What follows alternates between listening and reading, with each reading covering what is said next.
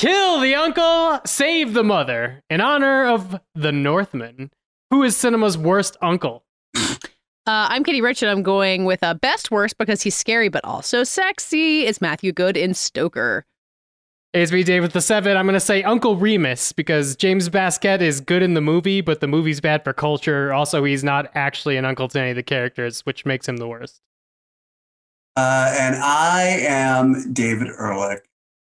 For the purposes of this episode, I will be referred to only as the Elden Lord from now on. Oh, Jesus. And Jesus Christ. I am going to go with the man from Uncle. Pick your poison. Either one of them. Are either of them uncles? Are either of them the man from Uncle? I don't know if any of them are uncles in the film, but they are, they're uncle. They are both uncle. It's true. I'm Uncle. I am Uncle. Gentlemen, you can't fight in here. This is the war room. Fine, I can hear you now, Dimitri. Clear and plain and coming through fine. I'm coming through fine too, eh? Good. Then, as you say, we're both coming through fine. Good. Well, it's good that you're fine then, and I'm fine. I agree with you. It's great to be fine. It's a podcast. Hello and welcome to Fighting in the War Room. It's episode 389, Pandemic 109. It's the week of Wednesday, April 20th. That's the day that in New York, in 1948, the city doubled its subway fare from 5 cents to 10 cents. I love how niche these are getting. Yeah, nothing notable happens on 420 ever throughout all history. I think we all know why, because everyone's too chilled out and relaxed. Was it Hitler's birthday? It is. Look, it's Hitler's birthday. It's the Columbine massacre. Lots of horrible shit happens on 420. But look. And it was 415 that the Titanic resurrected. Yeah, among it was in 1948, New York increased its subway fare by 100%. The Titanic sunk on April 15th. Every idiot knows that, David. No, I thought it sunk on the 12th. And then it was resurrected on the 15th. No. It sunk on the night. It hit the iceberg on the 14th. It sunk on the 15th. Really? I know this because my dad's birthday is on the 15th. I don't doubt you. We've talked about this on this podcast about how my dad's birthday is just like coincides with a bunch of Da Vinci was born that day, I think. April 14th. Yeah, it's I don't know why I thought it was April 12th. It was 1912. I guess I just got the numbers 1912. Turned around in my brain. The drawing of Rose is dated April 14th. There's not a scene in Titanic where Jack Dawson is like, Rose, it's April 14th. Do you know what that means? No, because they find the drawing and they have her daughter read the date and she says April 14th, 1912. They don't sear it into my brain. If Leonardo DiCaprio or Kate Winslet isn't saying it, or really any one of the film's many supporting characters on the Titanic. Anyway, it did indeed sink on the night of April 14th. April 15th, resurrected famously on the 17th. Seth Rogen. It rose again as the prophets promised. Anyway, David, do we have any reviews? Patches is gone again this week. You might have guessed. He keeps saying he's going to come back, but understandably has a baby to raise. So he's not back yet, but do we have any reviews anyway? We have a cub to raise. Patches was raring to go this week. There were hints, signs on the horizon that he might be coming back already, like a injured athlete returning from the IR, but at the last minute citing exhaustion. Like all celebrities who have a breakdown, he cited exhaustion and bowed out. Someone was eating too much sushi, and they are not here. Shout out the always relevant Jeremy Piven reference. Okay, we do have one review from And Laurie. I don't know who else, what the and is for, who usually comes with Laurie, but we do have And Laurie, who says, great tunes. Always really into the music choices between segments and often find myself Googling to find a certain song. I wonder if the podcast would consider adding song names to the episode description. Anyway, great stuff. This show is my first stop when I've seen a new release and want to hear hot takes. Thank you, And Laurie. Dave, I swear I've seen song titles, maybe not in the episode titles, but somewhere at some point in my life. Yeah, in our long history of being a podcast, I used to do that. And somewhere around the one artist that has ever contacted us to have me remove music from the podcast, I was like, why make this searchable? So if you, Hobo Jackson, if you ever, I don't know why either. It was like the week his second album came out. Hobo Jackson. Yeah. Johnson? Mm-hmm. Hobo Johnson. Hobo Johnson. Johnson. Sorry. Yes, That's yes, not really Hobo the Johnson. part that was catching my attention. But But yeah, ever since then, if you want to know, you could tweet at me, or I guess email us at fitwr.podcast@gmail.com. If you aren't on the Hellscape site, I understand. And I will absolutely let you know. And then you could find it for yourself and buy it like everybody wants to. I don't know why this is a difficult system for people, but I decided if we're gonna keep using all this music without permission, might as well make it harder to find. That's also why Charlie is at the end of each episode over the music, because it messes up algorithms well, that are listening for long That's clips right. of music. it was a sad So day my children are 4. when Hobo Jackson took Johnson. Hobo Johnson took 40% of the profits from that Fighting in the War Room episode. Well, if I you ever know. come across an episode where there are no music breaks, they're just 30-second pieces of silence, that was the episode. It was really nice. I may not remember the date the Titanic sank, but I do know that 40% of zero is still zero. If you would like to leave us a review, directly contact either Katie, Dave, Patches, or myself, your newly anointed Elden Lord. Please go on iTunes at Fighting in the War Room, leave us a review, or you can email us, Dave. Where can they do that? You can email us at fitwr.podcast@gmail.com. I have been poked by our listener Zoe, who's like, you haven't been reading my email because I've been backlogging it so we could save it for to not talk about Star Wars. But since she has poked me, I'm going to read it. And because do we're read talking these about Elden emails. Ring this episode anyway, I feel like the dam is Exactly. broken. Well, surprisingly, this is about Star Wars. Hey guys, I'm here from Australia. I was just listening to your Sundance episode, and the discussion of wondering if Charlie was the right age for Phantom Menace got me thinking about my own little sister and how I'm showing her Star Wars, which I don't know. I thought you might be interested in, but I could completely wrong. I'm 24 and she is almost 3. My other 4 younger sisters and I grew up with Star Wars from the word go, and now so has my sister. She watches Return of the Jedi on repeat, and not for the Ewoks. She loves Jabba and the Tatooine stuff, as well as Vader and the Emperor. This love for it was discovered when I was like, it's my responsibility as an older sister to show her these movies. And just the original trilogy, because I want her to be that kind of kid, which is like, guys, like Rey and Kylo are cool, but have you heard of Bib Fortuna? And yes, she does know who Bib Fortuna is and can name him when he's on screen. She also loves The Mandalorian and Boba Fett, although we had to put a stop to her watching Mando, because even though I love it, it was a bit much for a 2.5-year-old. Understandable. That was Dave. And with the end of the Book of Boba Fett, we have now taken to rewatching the last half-hour finale, the last half hour of the finale, which she just calls Rancor, because she loves the Rancor or not. Rancor coming to Disney Plus in 2024. Love the show, needs more Galaxy of Heroes talk, and I'm not being ironic here. I genuinely enjoyed those segments. Zoe from Melbourne. All right, I have several things to say in addition to Okay. thank you for that lovely review. Lovely review. One, just an update to Zoe that I currently have 4 of the 10 little slots that I need to get the ultimate power for what's his face, the Emperor. So the Eternal Sith Emperor, that's his name. Yeah. So that's going Sith along. Eternal well. Emperor. Question to Dave and the collective: are there Bib Fortunas for babies? Ooh. Oh, I imagine there's a Bib Fortuna with Bib Fortuna on it, and you just have to know if you're getting the joke or not. Close enough. If someone's not selling those on the internet, then they've fucked up. Yeah, I mean, I wish that we could sell those and get away with it, but unfortunately, Disney famously even more litigious than Hobo Johnson. What else was I going to say? I had one other thing. Oh, yeah, weird. I got an email this week. Katie, maybe you got this email too. Maybe even Dave. I don't know. It was promoting the new baby-aged counting book that is being made as a tie-in for Jurassic World Dominion. Wow. And it's like a baby board book with the Velociraptor from Jurassic World. And they wanted to send me a review copy as if first of all, as if there's even a As market. if Asa would review it. As if I would review it, as if Asa would review it, as if there is like a market to review informally 1,100 words about an 8-word baby board book. But I don't know if I've got an email like that. I did not respond. That really felt like you just send me this and we never talk about it again proposition. But yeah, I did not get that email.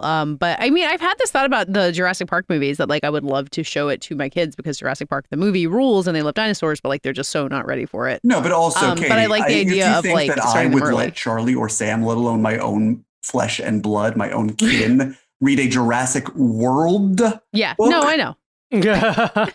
I don't think so. Badly with they've Crichton, misjudged and you. they start in 3rd grade.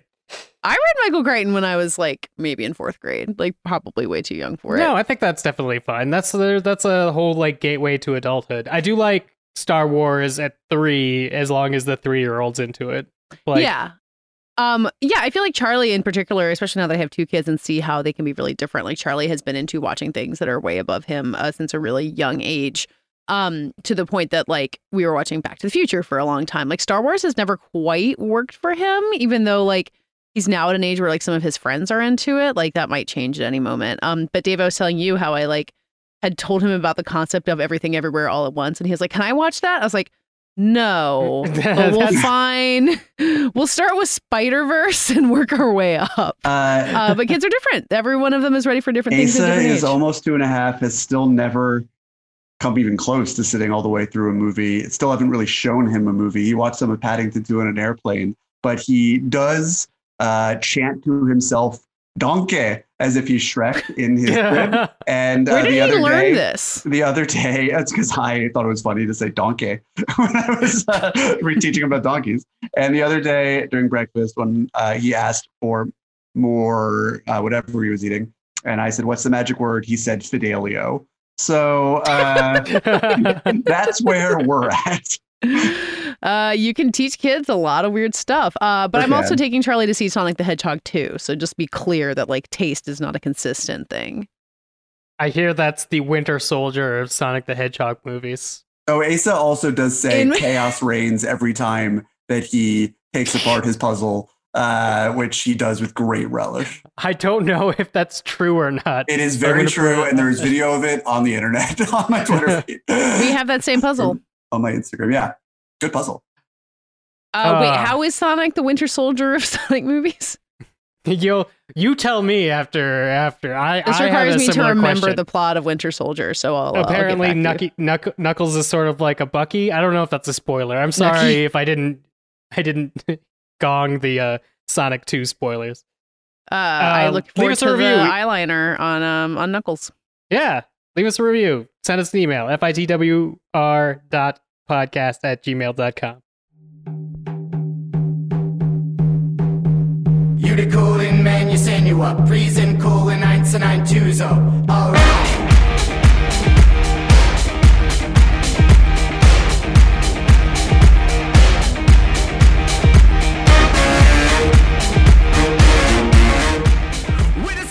I've seen what on Twitter is just called the Nick Cage movie, and I learned last night trying to text my friends about how much I liked it. That's because it's kind of a bitch to write out the unbearable weight of massive talent every time. The ads just call it massive talent now. Excellent. Just massive talent, which is a weird title for this movie, which stars Nicolas Cage playing himself, 2 versions of himself, actually. And he gets at a low point in his career. This is a fictional character, Nick Cage, who is struggling to connect to his 16-year-old daughter and his wife, with whom he is getting a divorce, basically because he is selfish. Sinks low enough that he decides he's going to quit acting after he takes one more gig that his agent, played by Neil Patrick Harris, pitches to him, which is to go to a millionaire's Catalonian estate and just be there for his birthday party and the day before. And Cage doesn't know really why he's going, but wants to do like one last hurrah to pay off some outstanding debts. And Pedro Pascal plays this millionaire who is named Javi and has invited Nicolas Cage because he had sent Nicolas Cage a script that he had written, but is also the head arms dealer in most of Spain. So Nick Cage gets wrapped up with the CIA, a CIA agent played by Tiffany Haddish, ropes him in to try to do some reconnaissance on a kidnapping that has some political implications. But really, this movie ends up being a very nice buddy comedy between Nicolas Cage and Pedro Pascal that I think would work even if Nicolas Cage's character was just an actor, because the specific references and clips from Nicolas Cage's canon do exist. But the movie is genuinely funny and manages to move along at a good clip. The director, Tom Gormican, was also the co-writer with a man named Kevin Etten. They were both working on the Fox sitcom Ghosted and not really digging it.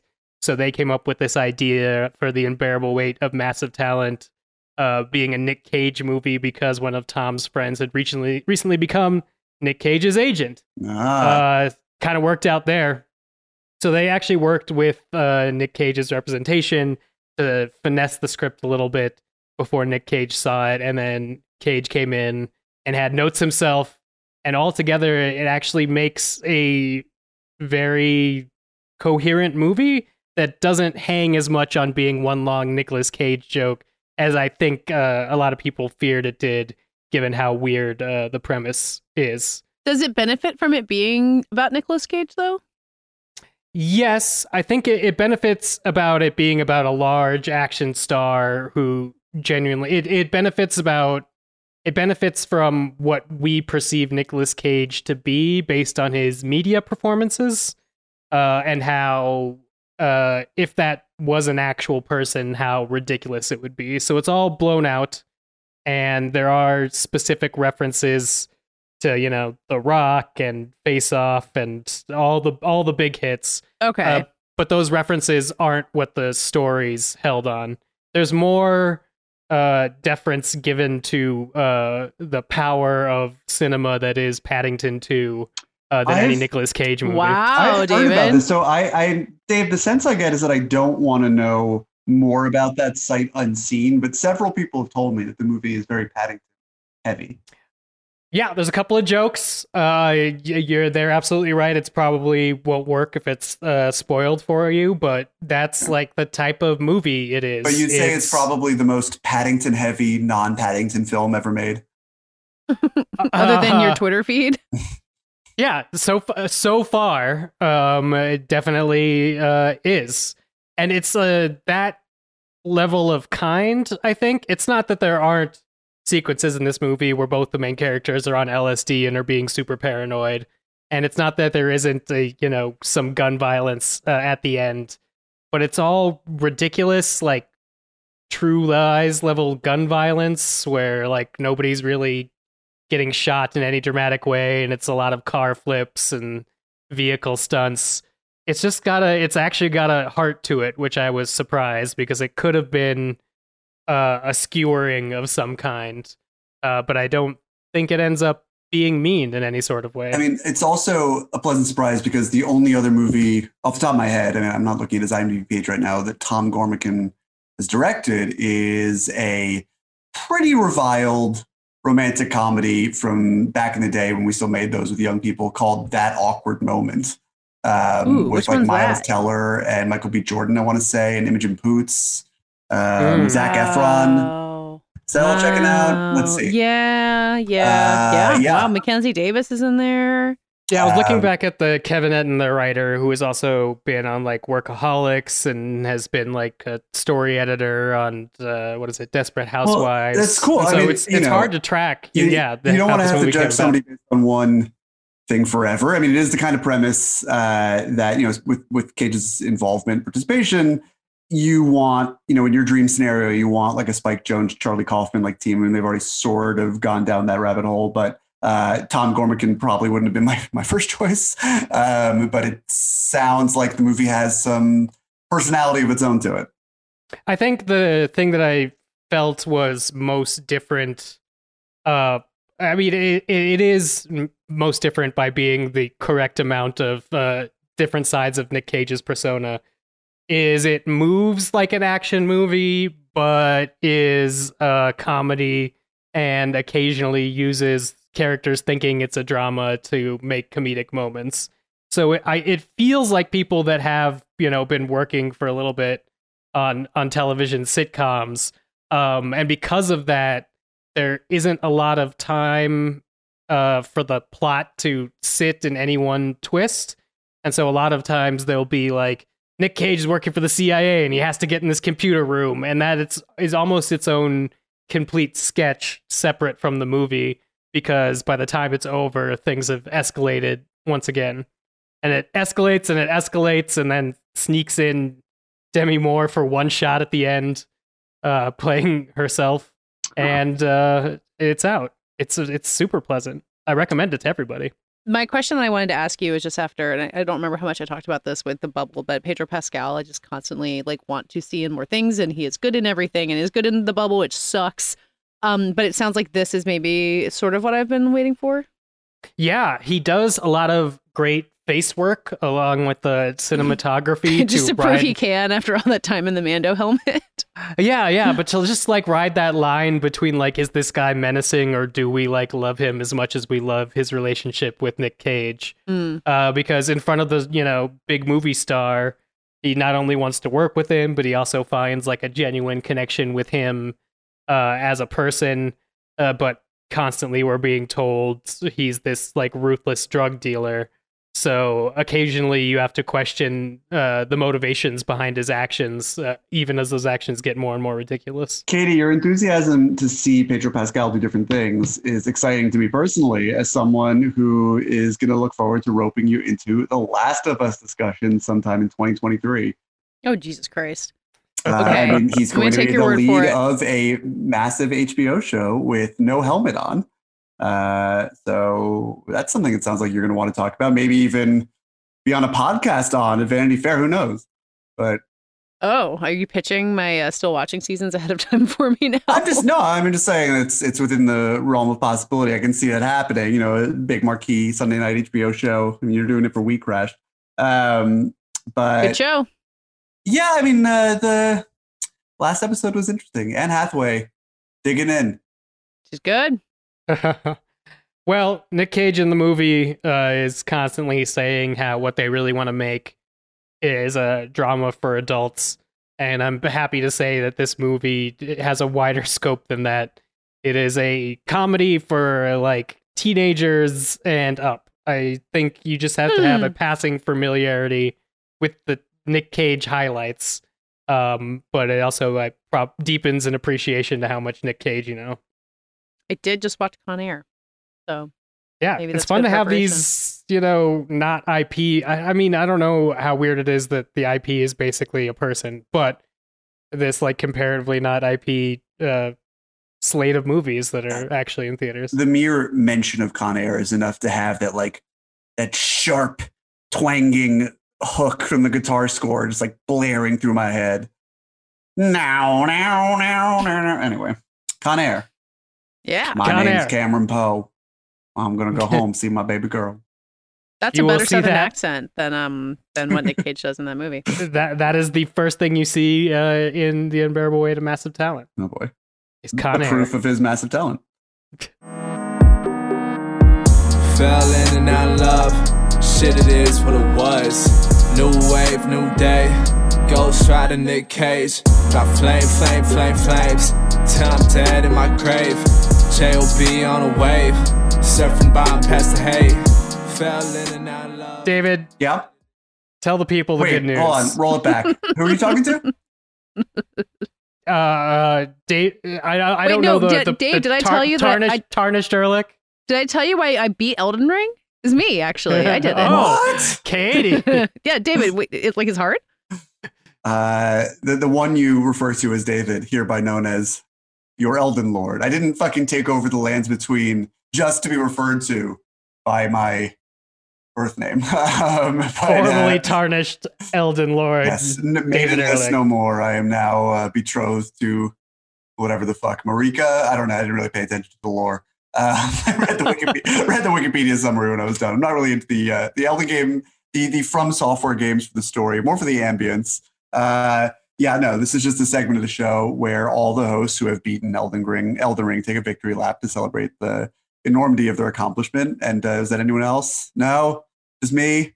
a child, a family, level 171 knight in Elden Ring. You really can have it all, people.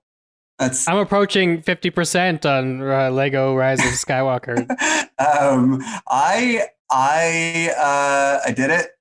I think I'm the first person in history. That's what the game is telling me.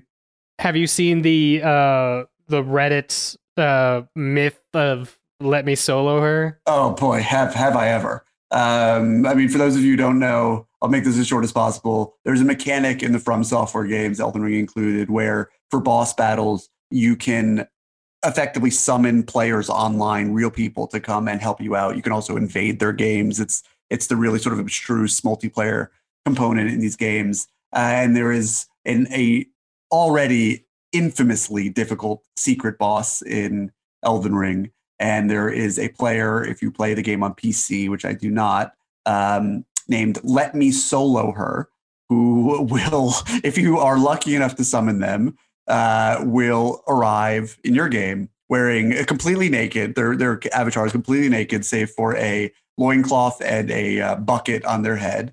And they will, as you stand back and just drink in the glory, completely, absolutely, flawlessly dominate maybe the hardest boss that From Software has ever made. And they have done this now. There's an interview on IGN with them from the other day. They've done this now like 300 times. I'm sure more by now. And I have found people spoofing that account on the PS5, but it's not the kind of thing that you can fake, I'm afraid, once they actually show up. I have not beaten Melania yet. The name Melania, not as in the Trump. I think it's spelled slightly differently. She is like Melania Trump, the goddess of rot, as we call. But I did beat the proper main boss of the game after leveling up for a damn long time in Mogwin's Palace, the only place to do it, baby. And I feel deeply empty inside, I gotta say. Now that I've conquered the Elden Ring. Yeah, I mean, what else really is there? It was like my game total had like 107 hours on it. I don't know if I have the tenacity or really the interest to do New Game Plus. I'd rather wait for some sort of DLC in the future. But now what do I got to do? Like my job, raise my child? That all seems so trivial compared to, taking my rightful place on the throne, the Elden throne, which, let me tell you, I earned. And no help for that final boss, other than my Black Knight Tish Ash summon. I guess I've been like reading a book. I've been reading Jennifer Egan's new novel, The Candy House, which is like a quasi sequel to Visit from the Goon Squad. I watched like 3 David Cronenberg movies just to get ready over the weekend to. Did I read that Jennifer Egan book though? I'm only halfway through, but I highly recommend everything she's written. If you like Goon Squad, then for sure. But I heard I should reread Goon Squad if I want. Yes, to read it's. I don't remember that book very well. Yeah, no, I read it. I reread Goon Squad the week before this book came out, and it was instrumental. And also, I have not heard the audio book. I've actually never in my life listened to an audiobook, which is not a point of pride. I think it would be a great way to digest books. I just have podcasts and music. I'm unfortunately realizing that my brain when reading books is very weak and I can't handle much. So I'm going to see. But I remember Visit from the Goon Squad not being super. Sorry, I just really derailed Elden Ring. I would say just before we rail it back that friend of the show, friend of life, Griffin Newman does. I was surprised to hear, not actually hear, but hear from him that he provides one of the voices on the Candy House audiobook, which would be cool. And I think speaks to because there's so many different parts, how well acted and thorough that audiobook must be. But anyway, Elden Ring. Beat it. Great accomplishment. Elisa came out of the kitchen after it happened and did not seem impressed. You'd think being married to the Elden Lord would carry some weight with her, but no. Maybe we have listeners that are also playing Elden Ring. What was, you think, like the item or gear piece that really made you feel like it was your thing? I want to do this like a post-game press conference after like a sporting event. We just and your team went out there. We stuck to the plan. Didn't let the game get away from us when things weren't going so well. Trusted our systems. I really, I knew that Black Knight Tish, the Ash of War summon, that I was really relying on the Mimic tier for a while there, but I kept hearing good things about this Black Knight Tish. Had to go into like a hidden basement, a hidden dungeon, inside a hidden dungeon, inside a hidden dungeon to find it. But man, David can't see me shaking my head at all of this, but I'm doing it. Yeah, you're nodding your head because you're like, this all sounds right. And man, this all sounds like things I understand. Absolutely. That summon really came through. Yeah, I mean, great game. Closing thought. I was just really, and this is something we could parlay into a later conversation of some kind, maybe not about Elden Ring, but just when the subject turns to world building in some other medium. I think the big takeaway for me for Elden Ring was just how in this open world where you can go anywhere, similar to something like Zelda Breath of the Wild, unlike Zelda, which I do not think is as special a game, at least not for me, there was really a sense of almost like Tolkien-sized journey through this place that felt like it had real contours and shape, even though you can sort of go wherever you want. And I remember getting through, and I'll make this quick, Katie, the royal city of Lindell, which thinking I was towards the very end of the game.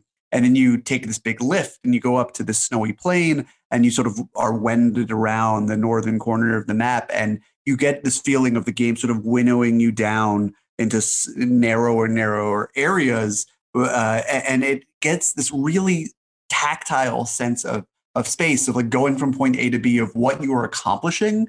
And, you know, it was, in addition to the number of hours it took me to beat the game, it did leave me with a feeling of like actually having gone. And I say this to someone, again, who like only grasped the story, which I think is really all you can do in Elden Ring. It is not narratively driven in the explicit sense, plot driven anyway. I felt like I had gone on this massive quest, and that is a really cool thing to get from a game you spend that much time on.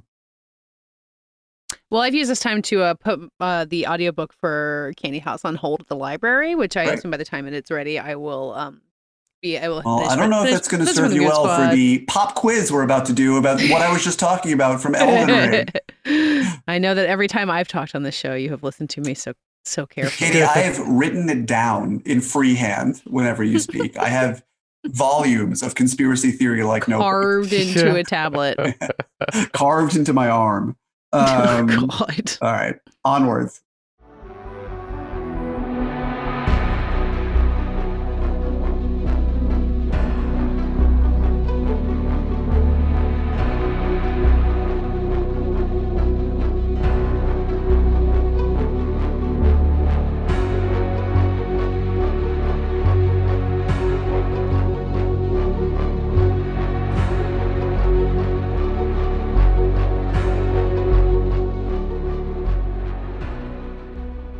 This week for the third part of the show, I could not find a new release to get into because we're saving The Northman for next week when I will have actually seen it. But I had watched Boogie Nights because I don't want to spoil too much, but I am going to be on Screen Drafts in a month about talking about movies from 1997. And that felt like a very early one that needed to be revisited. Because I hadn't seen it. I didn't see this movie in 1997. I'd actually be very interested to know if you guys have a grasp on when you saw this movie, because as we were coming up as film nerds, I think in the late 90s and the early 2000s, it was kind of a, an essential text. I think especially like the year Magnolia came out, I know that I like saw that, or, like rented it on VHS or something. But I think it's always kind of like stood there as like, the beginning of what is still an essential filmmaker's career. But as I'm watching it, I have a lot of thoughts about Boogie Nights, but I was so struck just from the beginning about how Paul Thomas Anderson just had a movie come out set in the San Fernando Valley in the 70s. And no one really brought up Boogie Nights when talking about Licorice Pizza, which is so surprising to me in retrospect. Did it occur to you guys that we should have been comparing these two movies? Have I come on something completely unheralded here? Well, when you say comparing, to what end? I mean, just as sort of like a frame of reference, did you want like an MCU like crossover, like you see Jack Horner in the background?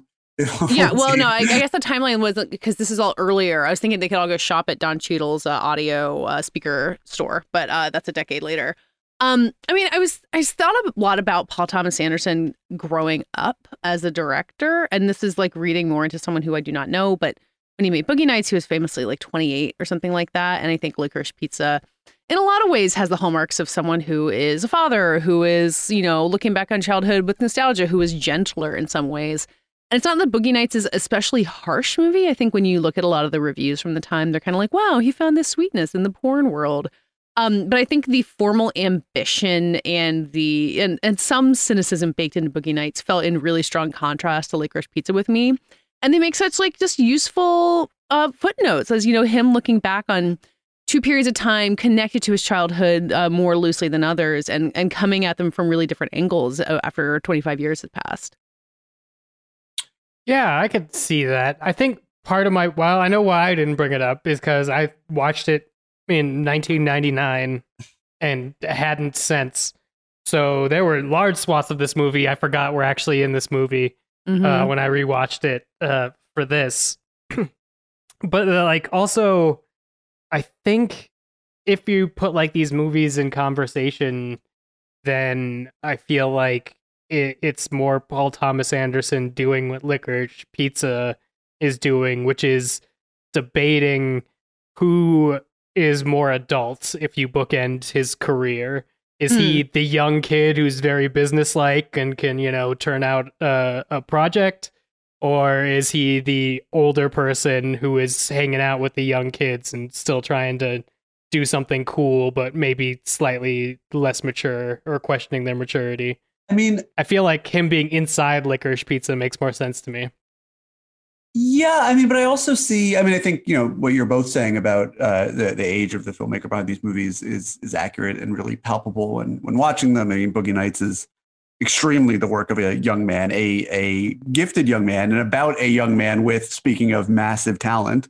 But, I think that like it has that unbridled youthful energy in a way that even, Licorice Pizza is uncharacteristically sort of sprightly in when you think of like the post Magnolia or post Punch Drunk Love movies that PTA has made. It has some of that old frenzy to it, but it definitely coming at it from a more paternal place. But I think that one thing that's consistent between the two of them is the generosity that Paul Thomas Anderson has for his characters. And I think that's obviously pronounced when he's making a smaller, a less kaleidoscopic film like Punch Drunk Love or really, anything besides Inherent Vice that he's made over the last few years. But or There Will Be Blood. There is some empathy for characters in There Will Be Blood, but I wouldn't call that like the dominant. Right, but I think when you see something like Boogie Nights that has this sprawling cast of thousands, the movie is 2 hours and 30 minutes long, and the last hour and change of it is real bleak in a way that you can still feel to this day PTA having, and maybe this is just projecting on a young kid who's just like flexing all over the place and having a lot of fun, but it definitely is a little bit strained compared to the up of the the rise before the fall. But not that it isn't masterfully composed, and not that it doesn't give us Alfred Molina in a bathrobe, for all time. Sure does. It's real bleak, not that scene necessarily, but the rest of it. But there is such love, even in passing glances, for all of these characters who I think so many other films about this point of time would look down on or condescend towards in some way. And I think even like William H. Macy's character, who is cucked harder than literally anyone has ever been cucked in film before, and it does not end well for him. There is, is he the most winning character in the movie? Not exactly, but I think the movie has a measure of empathy for a situation. It has a lot of love for like Buck Swope, the Roller Girl. It has Jack Horner. There are exchanges that are coded with this real humanity between them. And one of my favorite exchanges in all of movies is when when Jack Horner is talking to Ricky Jay. I'm confusing names with the real people, the characters, but where Burt Reynolds is talking to Ricky Jay, R.I.P. to them both. And Ricky Jay says to him, you made a real movie, Jack. And there's another great line where he says, like, there are shadows in life.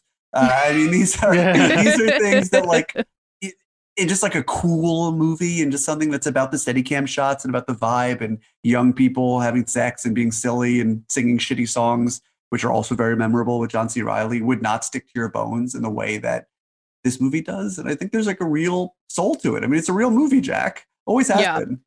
Well, I think, and not surprisingly, like Philip Seymour Hoffman's performance kind of really stands out to you watching it now and knowing he's been dead almost a decade now, because that character is so pitiful. He's like just so sad kind of from the moment he walks on screen. And doesn't really have a redemptive arc. Like he doesn't get less pitiful, but the movie is so kind toward him somehow, like empathizing with him despite that he's like making bad choices and like hanging around Mark Wahlberg in a way that everyone knows is a bad idea. And that feels really emblematic of that. Like that's Philip Seymour Hoffman's performance, but that's also just the camera paying attention to him and giving him space to exist and not just be background filler. Yeah, I think that character is a really interesting barometer for like keeping tabs on how Dirk Diggler is doing as a human being. Not that he's ever this like paragon of virtue, but there is something grounding about that Philip Seymour Hoffman character being there, as sad as he is. But it's also, you know, it's nice that he pulls through in a film where other characters don't. And there is something like really, you know, it's fucked up and coke fueled and all the rest of that. But like there is, and this is not an insightful thing to say. I mean, the character is sort of saccharine sweet and built around that core of sweetness. But the relationship between Amber Waves and Dirk Diggler is like, there is a really strong maternal core there. And I think the film allows you to reconcile that with her failings as a mother to her biological children, her own habits and lifestyle. I mean, like you're able to sort of slice off some love for her in spite of everything else without feeling like pushed towards judgment. Yeah. Yeah, I think the difference in like me also between the two eras is I definitely saw it more as like a plot-filled romp the first time, where it's like everybody sets up and then in the end there's consequences and there's cross-cutting between people getting beat, you know, at the end, and like look at how to make a film. Whereas now I think I've experienced a wider breadth of humanity, and it allows me to sort of live with these characters a little bit more. I don't like knowing more about Mark Wahlberg, but remembering more this time about Eddie and how his mom treated him and stuff, which is part of the movie that I forgot existed, really made the entire thing more rich because I was older. That scene with his mom is really brutal. Like that might be the most brutal scene in the movie, despite all the violence that comes later. And Joanna Gleason is showing up for really just this one scene. And again, like watching it as a parent, like it feels different now. But you know, the PTA's willingness to go there that early in the part of the movie that is still really light. And Mark Wahlberg, man, he really had it. He had so much going for him in this movie. I mean, he has been good since, but holy cow, it's a great performance. Yeah, he's making faces I don't think he ever made again. It's like as he started acting, his like what he was capable of doing got smaller and smaller. Because here it seems to have like a really wide range, but I haven't seen that from Mark Wahlberg in a long time. He's also been like, you know, trying to retreat from the subject matter of the film in some way and sort of shrink towards this faith-based kind of cinema. I mean, I think the comments that he's made about wanting to take Boogie Nights back because it clashes with his faith have been slightly misconstrued. I think they were said a little bit in jest, but it's true that he, you know, is behind watching Father Stew. It's impossible not to think that they're like, this is the kind of movie you want to make, that you're funneling millions of your own dollars into, so that you can erase the stain of something like Boogie Nights. You know, a movie that he's fine with The Departed and its incredible violence that goes with it, and all the Transformers movies. I mean, don't get me started on like Catholicism and violence versus the stance on sex, but I mean, there are elements of Father Stew, which is not a movie we need to talk about in this podcast, but is a movie I did have to see and review that made me feel like it wasn't super far removed from co-star and producer Mel Gibson's own Passion of the Christ. Again, Father Stew, written and directed by Mel Gibson's 31-year-old wife, or not wife, girlfriend, sorry, and baby daddy. Baby mama. Yes, no judgment there. But yeah, I mean, it's great that, you know, we got this out of Mark Wahlberg anyway, beautifully cast. It's hard to imagine. And it's also like not a performance he's ever fully managed to escape. I mean, there are traces of Dirk Diggler, which obviously, you know, originated in Mark Wahlberg himself in everything since. It often feels like it's a commentary back on that role or reflected through it, or refracted through it. But yeah, I mean, Boogie Nights, man, great movie. But it's also like every scene, every character carries weight, feels like they could be the main character of their own film. And that only makes Dirk's narcissism sort of more appalling. And yeah, I mean, just fucking rules. But Katie, like to go back, like what do comparing or like putting this movie side by side with Licorice Pizza? We've talked a little bit about like what they tell you about how PTA has grown as a human being over the last 20 some odd years. But like, what does it say about that point in time? How his memories have changed? How they haven't? I think, and I'm sure we talked about this, like the way that Licorice Pizza is about men, basically, and about like a young woman kind of realizing that the world is full of men who are going to want a variety of different things from her, and she has to figure out how to navigate that. Alex like, Garland's Men in theaters May 2022. Sure, I'm sure they're about the same thing. I don't think Boogie Nights is really about that. Not that its female characters don't matter to the story and have a lot of impact, like we were talking about with Amber Waves. But I think in like the notion of male gaze or like a male dominated society is taken more as a given in Boogie Nights than I think in Licorice Pizza really intentionally questions that. And I think a lot of the like porno chic of the 70s, or even just the idea of like quote unquote liberation in that period, it was like really driven by men in a way that people didn't recognize till later. Not that like PTA didn't necessarily know that in the 90s, but I think the way we think about it has changed, and I think the way that he treats it has changed a lot in a really interesting way.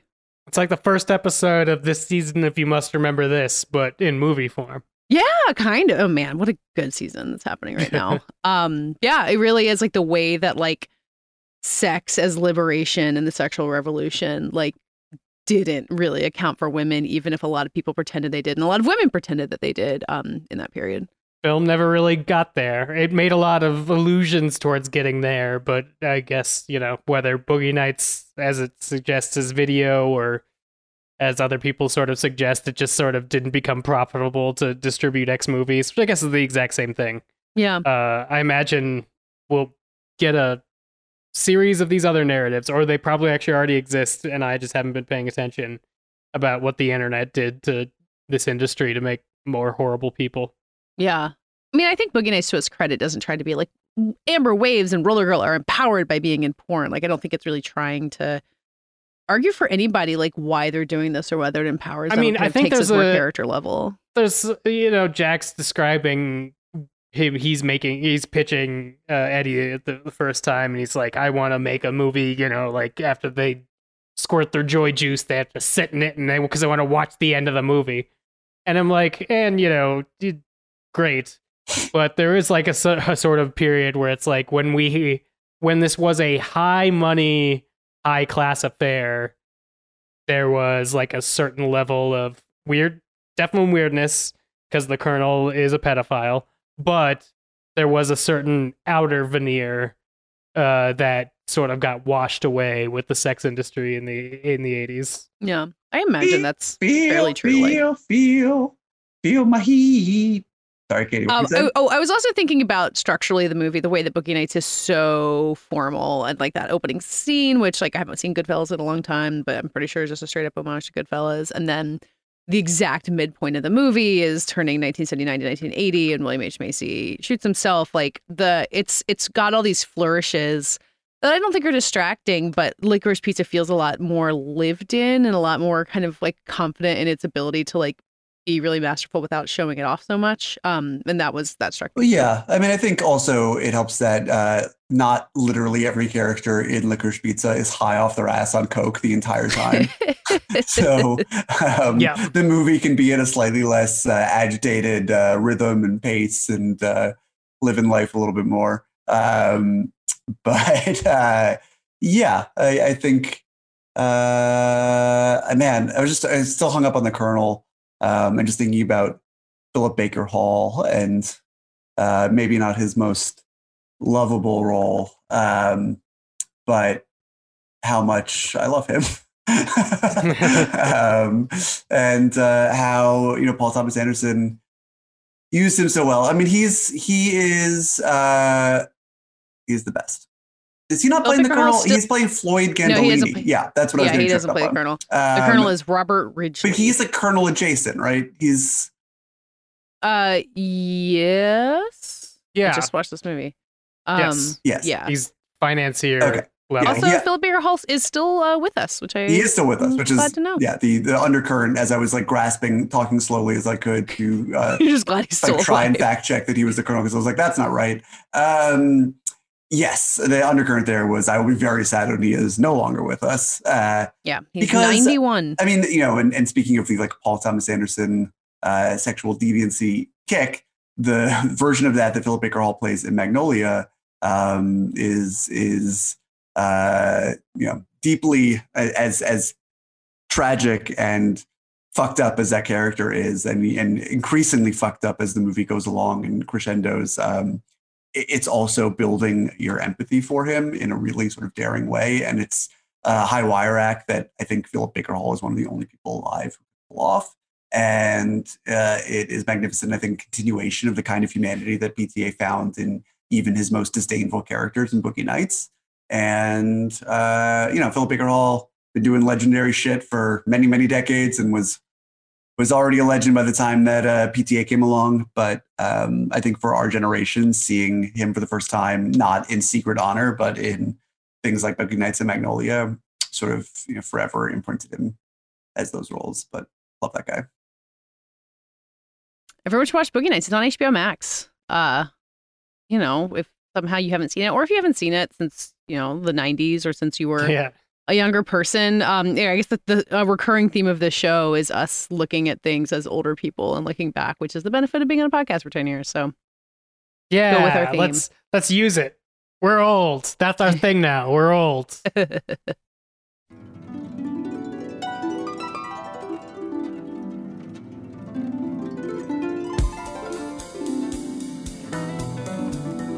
That does it for this week's show. As mentioned earlier, next week we're talking about The Northman. Get excited. In the meantime, tell the people who you are. Oh, I guess I go first. Yeah. I am. Patches will be back eventually, we promise. I am your humble Elden Lord. You can find me on Twitter at David Ehrlich, which is just the alt that I've been using. You know, with my comms team sets up a new account for my reign. You can find me writing on IndieWire. I don't think there's a ton of super exciting stuff happening this week. Reviewed a interesting Telescope movie called Stanleyville, doing some stuff in Director's new film. But next week there is a lot more going on, so come back then. You can find all of us, more importantly, on iTunes at Fighting in the War Room. Leave us a review. We'll read it live on the show. Or if you are out of the country but would still like to have your voice heard, please email us at Dave. At fitwr.podcast@gmail.com. Dave Gonzalez. You can follow me on Twitter at DA7E. You can also listen to me on the Trial by Content podcast. We've extended the voting period, so if you hear us, you could still vote on this week's episode, which was Best Meet Cute. And since this is my podcast, vote for me. Would you say that the recent movie Fresh qualifies as a meet cute? Oh boy. Boo. Boo. Writer makes a podcast joke. Sorry, I was just trying to balance it out. I'm Katie Rich. You can find me at Vanity Fair on Little Gold Men, where this week we're talking about Emmy season and looking ahead to what's coming, and a little bit about The Northman, which I still haven't seen. And on Still Watching this week, produced by Dave, where we're closing out We Crashed, as mentioned. Anne Hathaway fucking rules on this show, so everyone should watch it and listen to me talk about it. You can find me on Twitter at KATEYRICH, and we're all on Twitter at FITWR, where you can tell us your favorite character in Boogie Nights, or you can answer this week's lightning round question, which was, in honor of The Northman, who is cinema's worst uncle? Thanks for listening, and we'll be back talking to you next week. And uncles really do get a bad rap. People dancing.